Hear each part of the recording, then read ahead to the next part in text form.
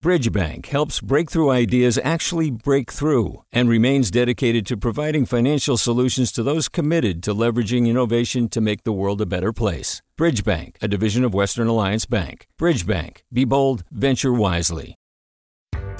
Hi there, I'm Rand Abdel Fattah from Throughline. If you're listening to this podcast, you know that KQED produces exceptional storytelling that keeps you informed, inspired, and entertained.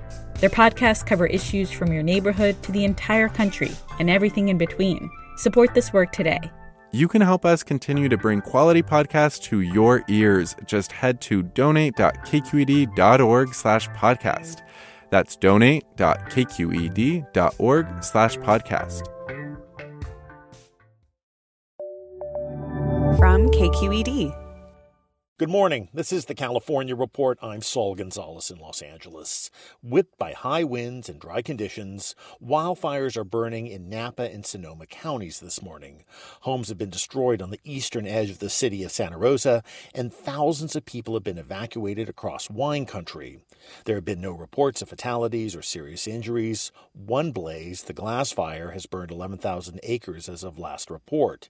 And in Butte County, north of Sacramento, a flare-up of weeks-old fires has prompted evacuation orders for the town of Paradise and surrounding communities. Paradise was the scene of the state's most destructive wildfire, which killed more than 80 people in 2018. Meanwhile, on Sunday, Pacific Gas and Electric announced planned power cuts for up to 65,000 of its Northern California customers in 16 counties. The utility giant increasingly shuts off electricity as a preventive measure, so its equipment doesn't spark a wildfire in dry and windy conditions. PG&E says it has to wait for weather conditions to improve and inspection of power lines before restoring electricity to customers. In other news, Governor Gavin Newsom signed a new law on Friday that gives California some of the most expansive standards in the country for providing access to mental health care. KQED's health correspondent April Dembosky reports. For years, private insurance companies have exploited legal loopholes in order to delay or deny treatment for mental health conditions.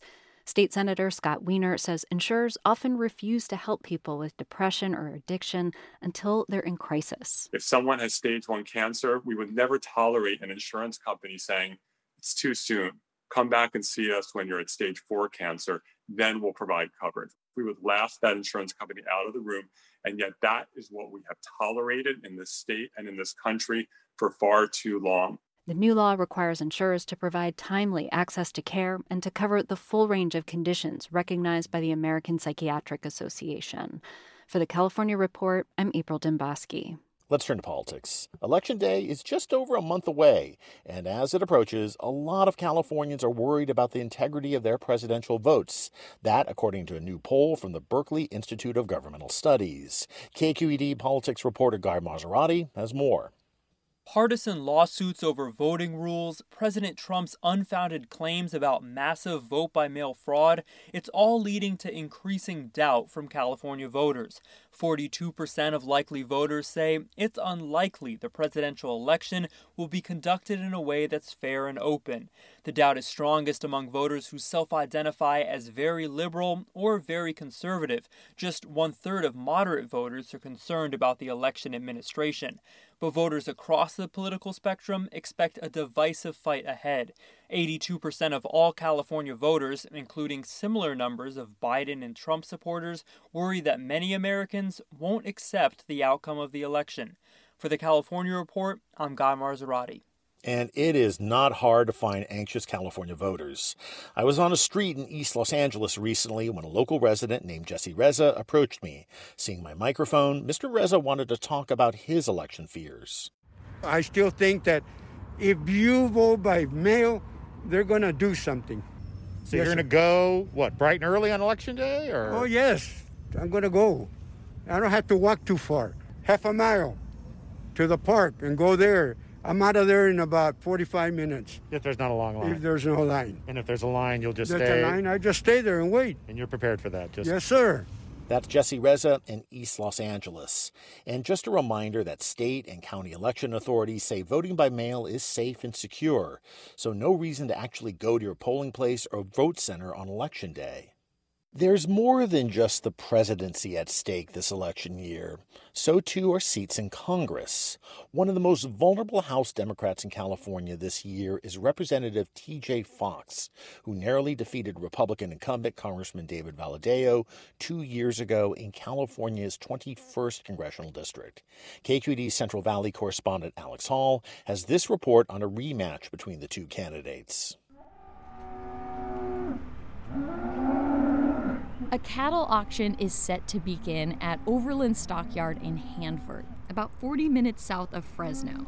Former Republican Congressman David Valadao has pretty high name recognition here. Many people, like walnut farmer Vicky Stanfield, know him personally. He's local, Hanford. Kids went to Hanford High. Democrat TJ Cox unseated Valadao by less than 1,000 votes in 2018. Now they're facing off again. Constituent Durbin Pedro works in the dairy industry. He thinks Cox has done an okay job, but for the agriculture issues, I think he's fallen a little short. His issue? Water. For this part of the valley, we need somebody who's more aggressive to get more water for our farmers. This is a rare swing district in California, with all or parts of Fresno, Kings, Kern, and Tulare counties. 4 years ago, voters here re-elected Valadao, but also voted for Democrat Hillary Clinton over Donald Trump. In Huron, a farm worker community in the district, almost everyone who lives here is Latino, including Luis Enrique Gutierrez.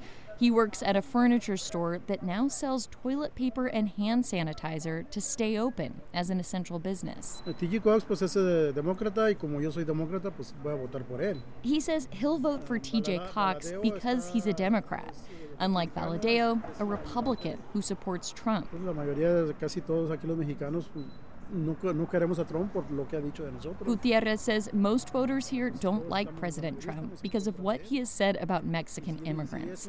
Because Republicans represent Trump, we will always be against Republicans, he says. In campaign ads, Valadao has portrayed himself as almost nonpartisan. David Valadao is different. An independent problem solver, he worked with President Obama to bring more water to the Central Valley. Unlike 2 years ago, when Valadao distanced himself from Trump, this time... You also have somebody here who's another warrior. When Trump was in Bakersfield in February to talk about bringing more water to farmers, he called Valadao up on stage to join him. All his life, and he's running for the 21st Congressional District, David Valadao. He's kind of between a rock and a hard place. Tom Holyoke is a Fresno State political science professor. He needs to keep his base in that district, the hardcore Republicans and Trump supporters, but then he also needs to capture some Democratic voters. Paul Mitchell of Political Data, a bipartisan voter information company, says Democratic registration went up in the 21st district ahead of this year's primary. But that doesn't guarantee Cox will win again. There are people who are Democratic because of maybe they're a union member. Maybe they just have always been Democratic. But being Democratic doesn't mean that you're for AOC and the Green New Deal when you're living in the Central Valley. Both Cox and Valadao have been embroiled in personal financial controversies.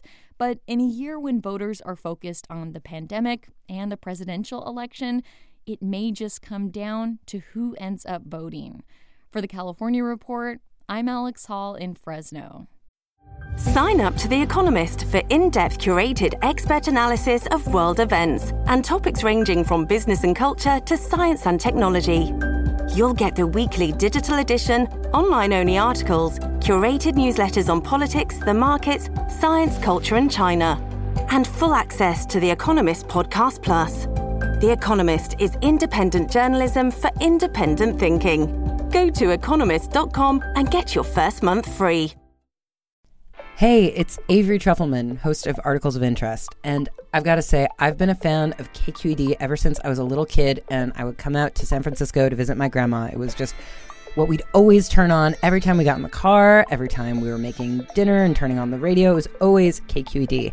And then over the years, I've become a massive fan of KQED podcasts because this is local reporting at its best. These are answers to questions you've always wanted to know, interviews with exciting, unusual voices, necessary journalism, all told with love and care and artistry. And did you know that a majority of KQED's funding actually comes from members? It's just people like you and me supporting the programs they love, while also getting access to cool events, behind-the-scenes footage, and so much more. If you want to sign up and be a part of this amazing community, visit donate.kqed.org/podcasts to become a member today. That's podcasts with an S. Thank you for listening, and thank you for your support. And finally this morning, let's go to the kitchen. Because of a state law on the books, a home-cooked meal might do more than feed you and your family. It could also make you a little extra money. But now venture capitalists are wondering if they too can profit from the law by turning home cooks into the next gig economy workforce. Here's KQED's Sam Harnett. 2 years ago, California passed AB 626, which allowed counties to legalize the sale of home-cooked foods. At the time, local food advocates feared that the bill would draw the attention of venture capitalists. So we're worried about the Uberization of homemade food, essentially. We're worried that these gig economy tech companies are going to come to really dominate the homemade food sector. That was lawyer and local food advocate Christina Oatfield 2 years ago speaking on KQED. It's the kind of monopoly strategy that a lot of these tech startups take that is so concerning, because once they have that monopoly, they're so powerful. They effectively control the market. And then she says you don't have empowered people with their own businesses. You have gig workers working for a company that calls the shots. The folks behind AB 626 tried to build in protections against venture capital takeover of home-cooked food, things like requiring local regulations and forbidding third-party delivery apps such as DoorDash and Uber Eats. Matt Jorgensen had a hand in the bill. He was co-CEO of a home-cooked food company called Josephine. We want cooks to be the owners of their own data, customer relationships, to be the face of their home restaurant, not to become low-wage gig workers subject to the whims of a new type of profit-maximizing platform. But sure enough, now that AB 626 is law, VC-backed startups are looking to capitalize. In the Bay Area, there's a company called Chef, spelled S-H-E-F. It was started by a former Obama technology advisor and a former Facebook employee. Last month, it got $8.8 million in venture capital. That's a ton of money for home-cooked food, says Caleb Zigas, the executive director of La Cocina. The nonprofit has been helping cooks in San Francisco start their own businesses for 15 years. Zigas thinks venture capital will push these companies to try and profit off of chefs instead of build them up. When you get venture-backed money where return is the goal, and particularly massive return, that no matter how genuinely interested you are, principally the service that you're offering is, going to be weakened as a result of it. Companies like Chef are selling hot home-cooked meals in places where they're not legally allowed to. A spokesperson for Chef says that its cooks should be using commercial kitchens, but that it doesn't require proof for them to be on the website. There is another approach to this kind of company. Take the example of Food Gnome. We set about to do this in the right way, in the legal way. Akshay Prabhu is the CEO. Food Gnome just operates in Riverside County, which is the only place in California with local regulations that allow for the sale of home-cooked meals. Chefs like Keon Taylor in Riverside County make and sell their food right at home. People tell me like, hey man, this is the best po' boy hands down I ever had, and I'm from Louisiana, or I've been in New Orleans. I go to New Orleans every year, 2 and 3 times a year, and I'm like, man, get out of here. Chef KT, as he prefers to be called, decided to become a chef after working in the military. But at the Cordon Bleu Culinary School, his teachers warned him how little he'd make as a line cook. $12, $15 an hour to work. And I was like, oh no, I got a family support. I got grown people bills. Chef KT is betting that Food Gnome has his best interests at heart and that he never has to become a gig worker for some app. Food Gnome is trying to expand. It's backing home-cooked food regulations in Alameda County, San Francisco, and elsewhere in the state. For the California Report, I'm Sam Harnett. And that is the California Report for Monday, September 28th, a production of KQED Public Radio. I'm Saul Gonzalez in Los Angeles. Have a great day. Support for the California Report comes from 2 Chairs, offering virtual therapy sessions designed to help clients thrive. Two Chairs therapists have personalized care to over 4,000 clients in California. Learn more at twochairs.com. Eric and Wendy Schmidt, whose philanthropy harnesses the power of people and science to create innovative solutions for a healthy environment, just societies, and opportunities for human achievement. And Personal Capital, offering remote telefinance services with financial advisors and digital financial planning tools. personalcapital.com. Hi, it's Terry Gross, the host of Fresh Air. We bring you in-depth, long-form interviews with actors, directors, musicians, authors, journalists, and more. Listen to our Peabody Award-winning Fresh Air podcast from WHYY and NPR. Hey, it's Glenn Washington from Snap Judgment. And if you love what you're hearing, and I know you love what you're hearing, please consider becoming a KQED member.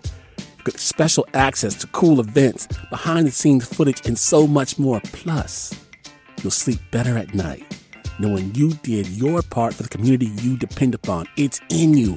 Please be in it. Visit donate.kqed.org/podcasts to sign up now. That's podcast with an S. Thanks. Hi, I'm Sasha Coca, host of the California Report magazine. Every week, we bring you stories about what connects us in the giant, diverse Golden State. Because what happens in California changes the world. I love this place. We were once seen as like the place to be, California. The land of milk and honey. That's where you go to Sunshine State. But we just have challenges right now. KQED's California Report magazine. New episodes drop every Friday, wherever you get your podcasts.